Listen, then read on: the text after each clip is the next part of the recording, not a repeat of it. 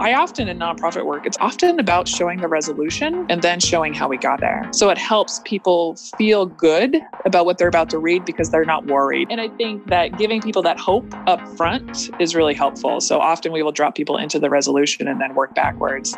From Virtuous, I'm Noah Barnett, and this is the Responsive Fundraising Podcast, a show where we talk with fundraising leaders and thinkers to uncover how today's top nonprofits craft remarkable donor experiences and build lasting relationships at scale.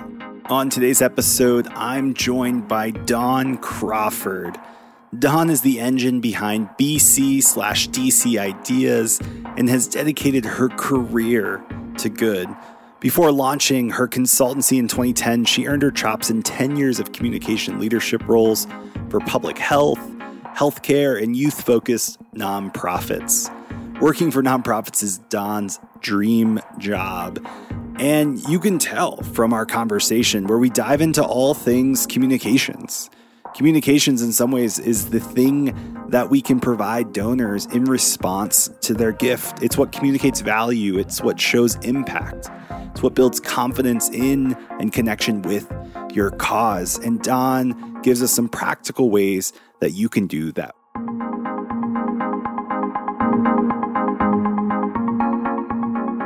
So Dawn, now you work exclusively with nonprofits, but I'm curious what actually sparked you to begin working with nonprofits? Like, why choose that path as a communications professional? Yeah. So definitely my first realization that you could get employed by nonprofit was at a zoo. So I used to live in Denver. I was in college. Love the Denver Zoo. Yes, the Denver Zoo is awesome. I went to a party there for the NIO conference. Which was pretty fun. Yeah. It's pretty cool. Yeah. So I was in college, undergrad, for journalism degree for news editorial. And I knew I didn't want to move to Nebraska to be a journalist, but I knew I wanted to do communications work and write for a living, for, in fact-based writing for a living. And so I realized that there's people at zoos that write brochures and talk to the media and write websites and, create print campaigns and those sort of things. So that was really my first aha moment. And from there, it's all I've wanted to do was to communicate for nonprofits and tell their stories. And that is where I've always been. I waited, I was patient out of college, and I got a job at a child abuse nonprofit in Denver and then worked my way up. I've only worked for a for-profit company for 3 months, and I quit that job. And then we started BCDC Ideas, which is for profit, but we don't make a lot of profit. So, we're much more of a social enterprise than we are a for-profit agency. And I love that you got your journey started with the zoo. And so I'm curious, so what was your first job? Like, what do you remember, like the first thing you had to write? Because I do think we miss out sometimes on all of the writing that goes into everything, not only at nonprofits, but other things. So do you remember like what that first thing was or what you were focused on early on? Yeah. So I worked with the Kemp Foundation in Denver, and it was a child abuse prevention nonprofit. And so really writing heavy duty, education and guiding parents on child abuse prevention. So not only how to help manage their own kids better, but how to spot and see child abuse in other families and other situations. So it definitely helped write donor profiles for the newsletter. We had a big print newsletter that was mailed out to everybody once a quarter. It was like big newsprint style, and it was big oversized print with beautiful photos. And so I did a lot of the kind of donor profiles, but then also talking to the program providers who were helping heal and give therapy to kids who were abused. So it was a really very big responsibility for somebody right out of school of discussing very adult issues when you're just trying to become an adult. Indeed. And I think that's one of the challenges many nonprofits have is how do you actually communicate or talk about the issue in a way that doesn't exaggerate, but also still compels and shares truth. Yes. but is also persuasive because, ultimately there's still a persuasion element to how writing typically works at nonprofits to try to, showcase a need. And so for those that are in nonprofits that do have sensitivity or are working on those types of subjects, what kind of maybe framing or advice would you provide them to how they should write for that need? Yeah.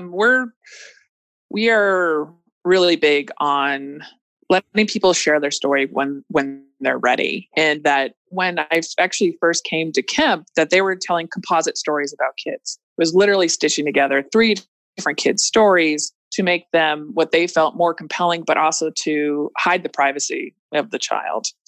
And I worked really hard in my time there on figuring out paths to telling the truth about real kids and real families who have dealt with child abuse and come through in a better way. And so my time there, I helped them write an annual report that was all true stories about social workers, true stories about moms who had come through postpartum depression, true stories about kids who had found a more loving foster care situation.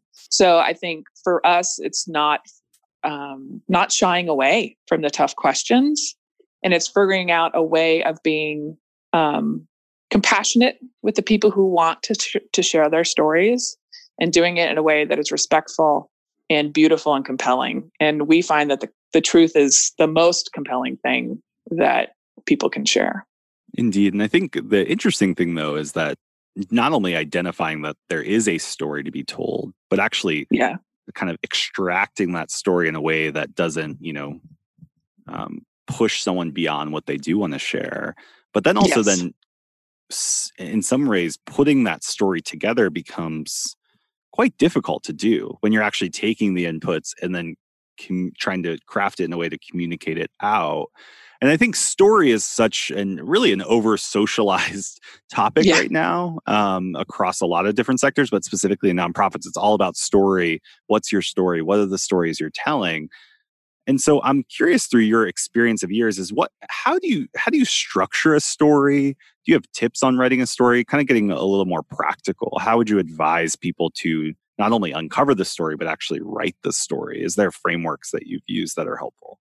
Yeah, I'm very thankful for my journalism background in that, that typically I like to drop people in the middle of the action in the beginning. So whether you bring people to that moment where, child abuse in particular, where a kid is in a loving home, and then work your way backwards. But really you want that. I often in nonprofit work, it's often about showing the resolution and then showing how we got there. So it helps people feel good about what they're about to read because they're not worried about the poor person, And I think that giving people that hope up front is really helpful. So often we will drop people into the resolution and then work backwards. And I think, or we do the exact opposite. So we're showing where people are and how people are helping them. So we're also creating a video series right now where we start in a parent's homes to show what it's like to be a parent, and then we take the kid to daycare. And so we're kind of showing both the family home situation, but also this, very constructed educational setting. So, but yeah, I think it's about giving somebody something meaty up front, and then kind of constructing the story after that. Yeah, absolutely. And I do think knowing that you can structure stories in different ways, and there's not a single solution, but there are frameworks to say this is kind of how you tell a story, I think is helpful for maybe those listening that don't have a journalism background and maybe are intimidated by that. But identifying, how do you actually, take some of these story frameworks and just kind of fill them in and begin to tell that story and get better and better at it. I know I was talking to someone else recently on the podcast, and we were talking through this idea of storytelling or like the creative process. And it was like, the thing that is missed often is actually going out and doing it.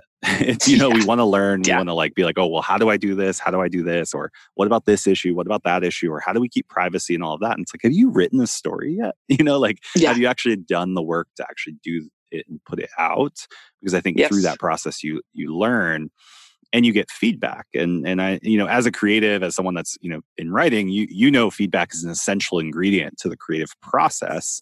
Yet It's not something I believe we are naturally gifted at as humans. I think there's a typical avoidance of conflict, and feedback seems to kind of ride that line. And I would kind of love to get your feedback. You've been creative in an organization as a creative, but also advising organizations and being a creative yourself. How do you get better at feedback, both giving it and receiving it?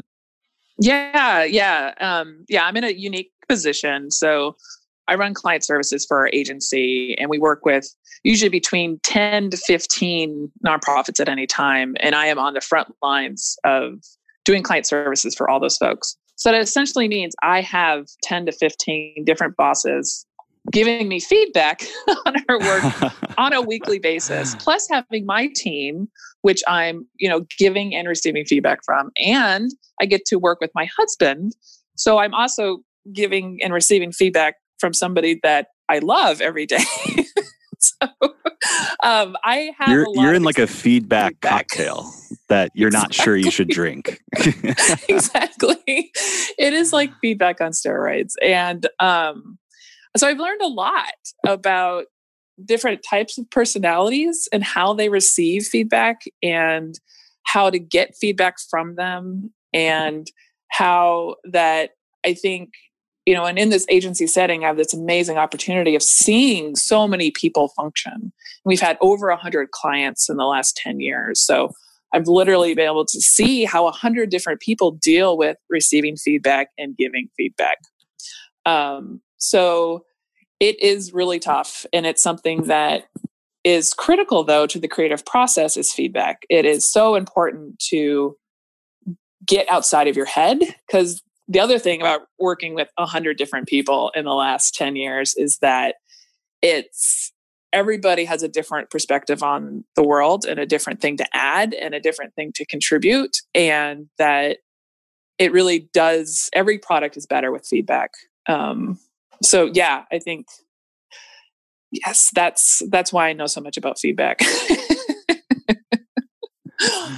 So any practical tips on specifically like giving feedback? So if you're, let's say, and I think this happens a lot, so many of our listeners can relate, is that they might be an organization that don't necessarily have a creative team internally, and they're working with an outside group, but they're not experienced fully with it, but they do have feedback to give to the creatives or the agency that they're working with. But sometimes it's hard, or you almost hesitate to give it because you don't know exactly how to fix it. You just know it isn't working or doesn't feel right. And so any advice for the client side on how to work with an agency, even like yours, as they're developing creative campaigns and marketing strategies? I mean, I think what's interesting about people who create things a lot is that we're used to rejection a lot. We're used to being told that it's not the right idea. It's not exactly right. So it's okay to give us feedback, but it's also okay to know that we receive rejection a lot. So maybe we're, not to be mean, right? I think there's this weird thing that we receive, certainly as an agency, of like, well, why didn't you know that this was a thing that we needed to do without telling us? So I think that just reminder that we're not living your world in and out every day. So as an agency, we are an expert in creating strategies that deploy your communications, and that we really rely on our clients to be the experts on their content. So that what we're bringing is that ability to package it and deploy it in the most effective way, but that the knowledge is always the client's, right? That whether it's talking about a specific kind of bird or talking about childhood education, that the client is really that source of knowledge. So I think that, with clients being able to share their knowledge, but also recognizing when their agency maybe needs a little bit more depth in understanding the content, I think is something that's useful. And I think you hit on two key things. First is just not being afraid to give feedback, even if it's not your expertise, but sharing through the lens of your unique perspective, because you're right. Like creatives are in there all day doing stuff, and they come from, a kind of a biased view of the world or the project. Yes. And so being able to give that feedback and just doing that is is essential.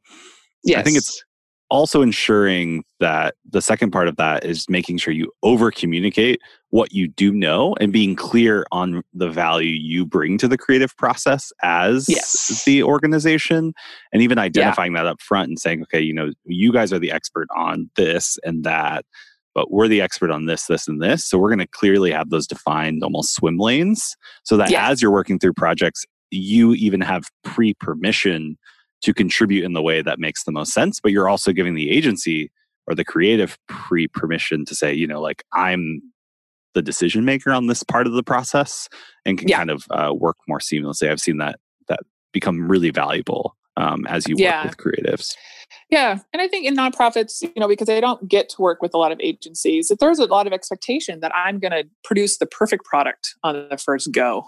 And it's like, well, no, it's a creative process and we all work on this together. But there's a lot of expectation that's like, well, why do we have to tell them this thing? It's like, well, it's because we're working on the first time together, So I think that's interesting too. There's a lot of expectation of like perfection from agencies and from your creative team.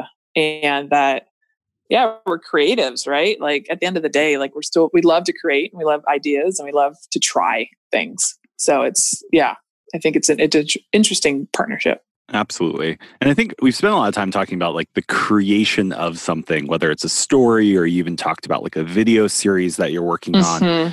But I know that's only part of the equation. And at Virtuous, we've talked a lot about that.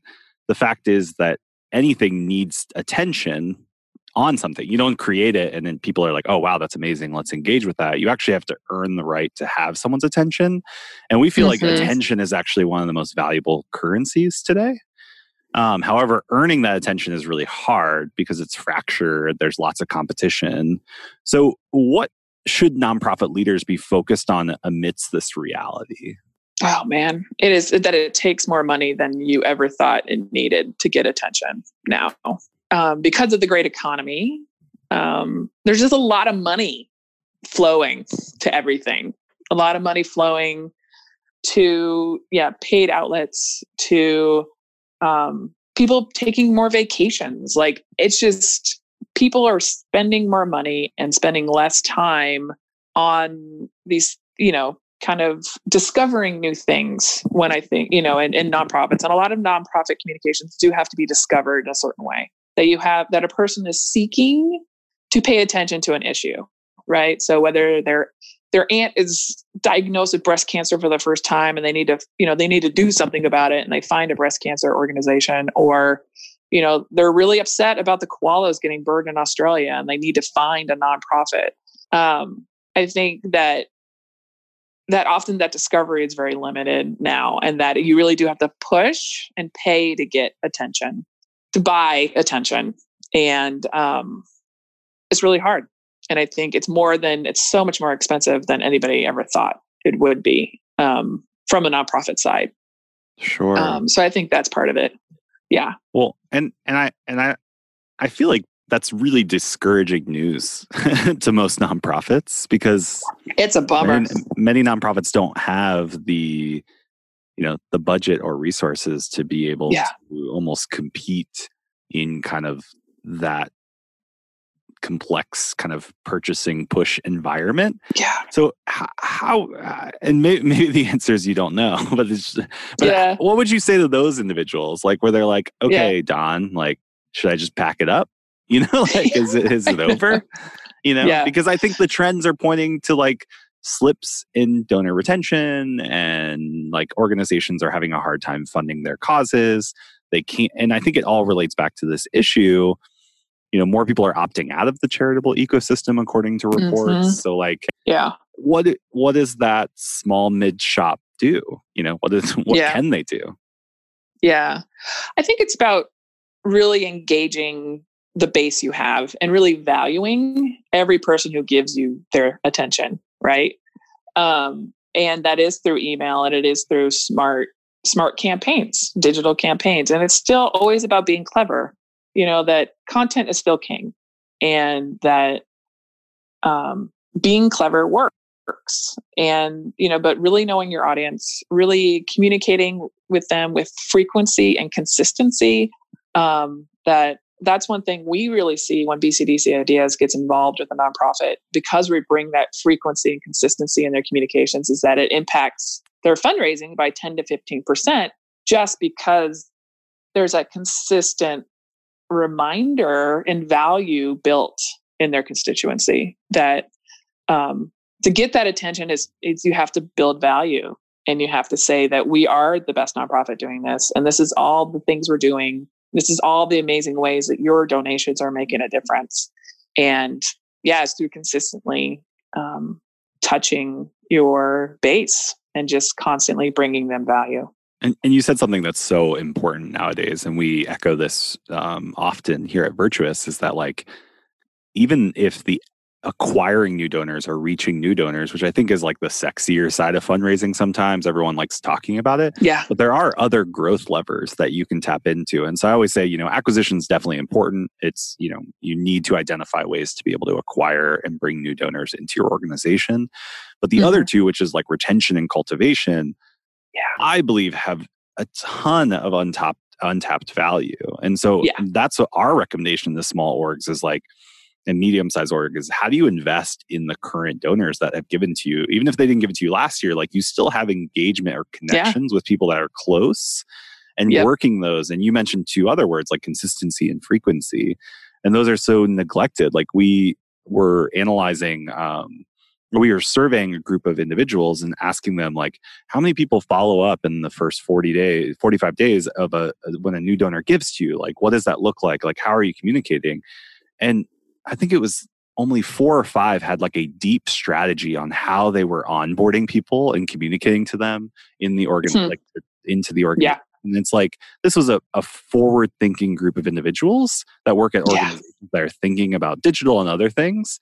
And they're still not doing some of these basic kind of first principles. Like, what is your purpose? Who are the people? How do you bridge the gap between those and actually have the systems that create the frequency and consistency? And so I do think there's some easy wins that organizations can do by just kind of turning inward and saying, who are our supporters? How do we communicate to them in a consistent and frequent way?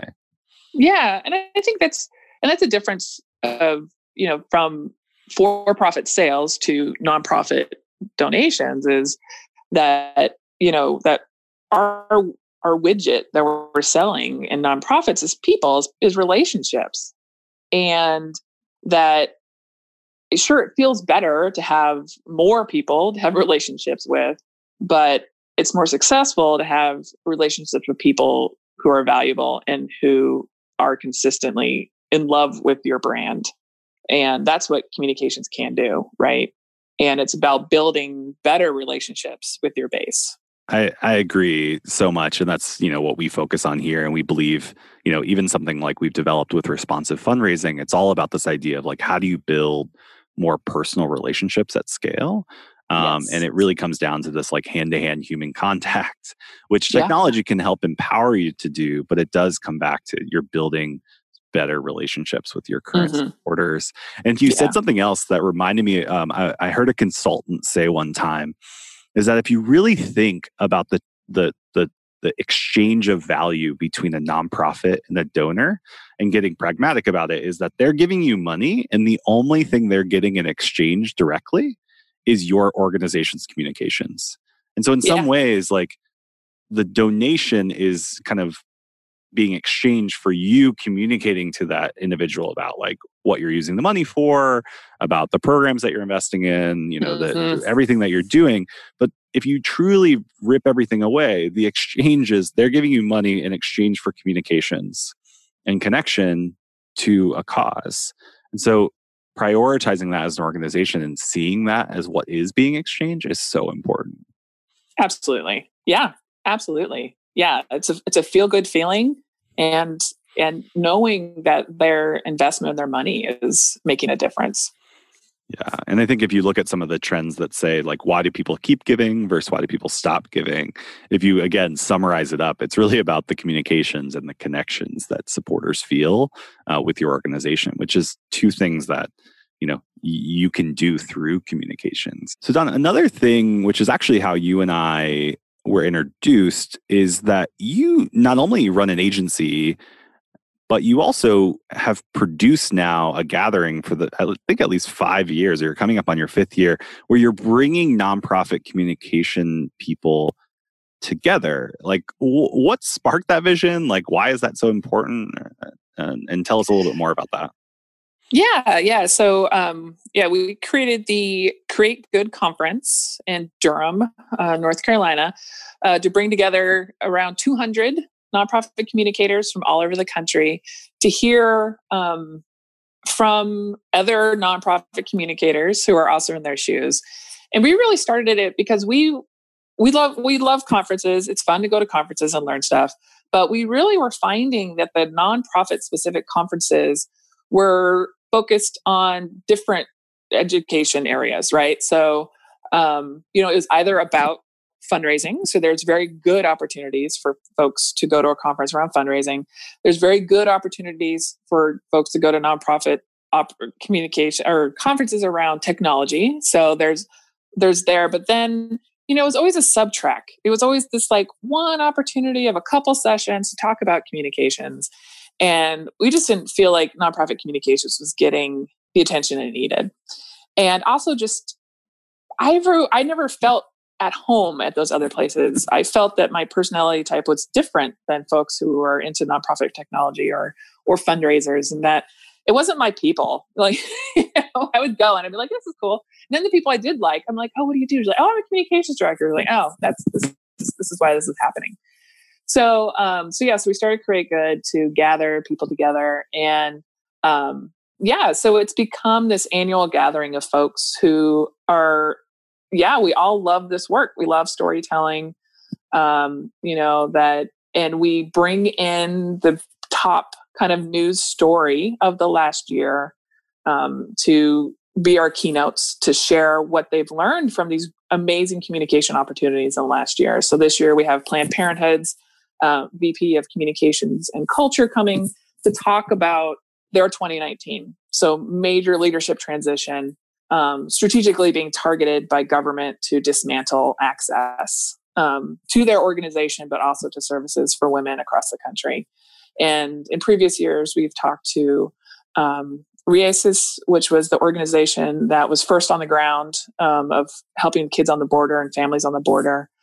Before that, we talked to the Human Rights Campaign around the day that they turned Facebook red. And so it's these like amazing stories to learn from other nonprofit people and to honestly just, hang out and be in a space that fits your personality and fits your interests and fits your passion. So it's really fun 2 days. It's something that we do pretty much pro bono, like it pays for itself. We don't make any additional money off of it.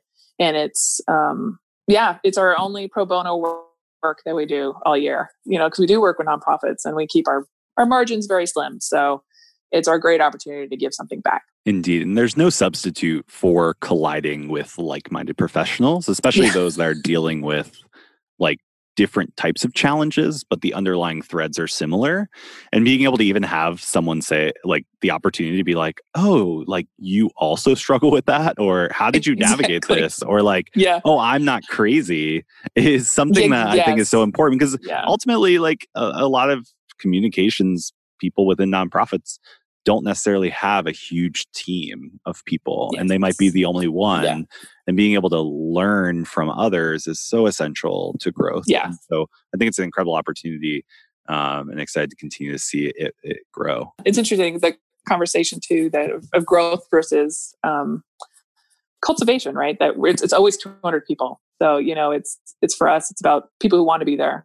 And so, it's interesting for that too. So, Yeah, for sure. And I think that leads to kind of where I want to land, because I know you've been on the agency side for 10 years, but you spent some time in an organization.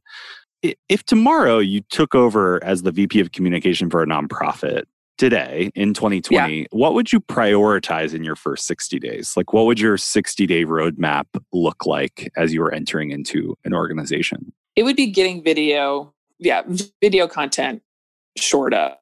I think that's one thing that it's here. Video is critical to communicating both to donors and to constituents and to finding new people. That's how people are discovering everything right now is through video. And then I would look at figuring out how to do a paid strategy, and how to build the new names through paid strategy. And that's the thing, right? And that's where the money really comes in, and getting that attention is for new folks. And then you can go to organic outreach once you have them. But those would be the two big things. And then also just making sure that the people are happy and that the people who work there are happy. I think that communications does have a cool opportunity to bring the fun element back to people's work, no matter how hard and sad and depressing they feel that their issue is. That nonprofit communications should bring a smile to people's faces. They should want to open that email because they get to see a cute cat or know that their dollars are making a difference in somebody's lives. And that just bringing that sense of joy to this work, no matter what you're working on, would be the third thing that I'd work on.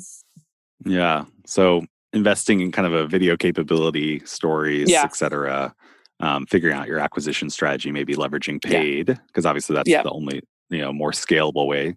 But then also looking at people. I think that's great advice and practical. So I appreciate that summation. Well, I'm always grateful for the time, Dawn. I wish we had more conversation. I know there's probably a bunch of other things that we could talk about. But again, I just appreciate your expertise and thanks for joining us. Of course. Yeah, this was great.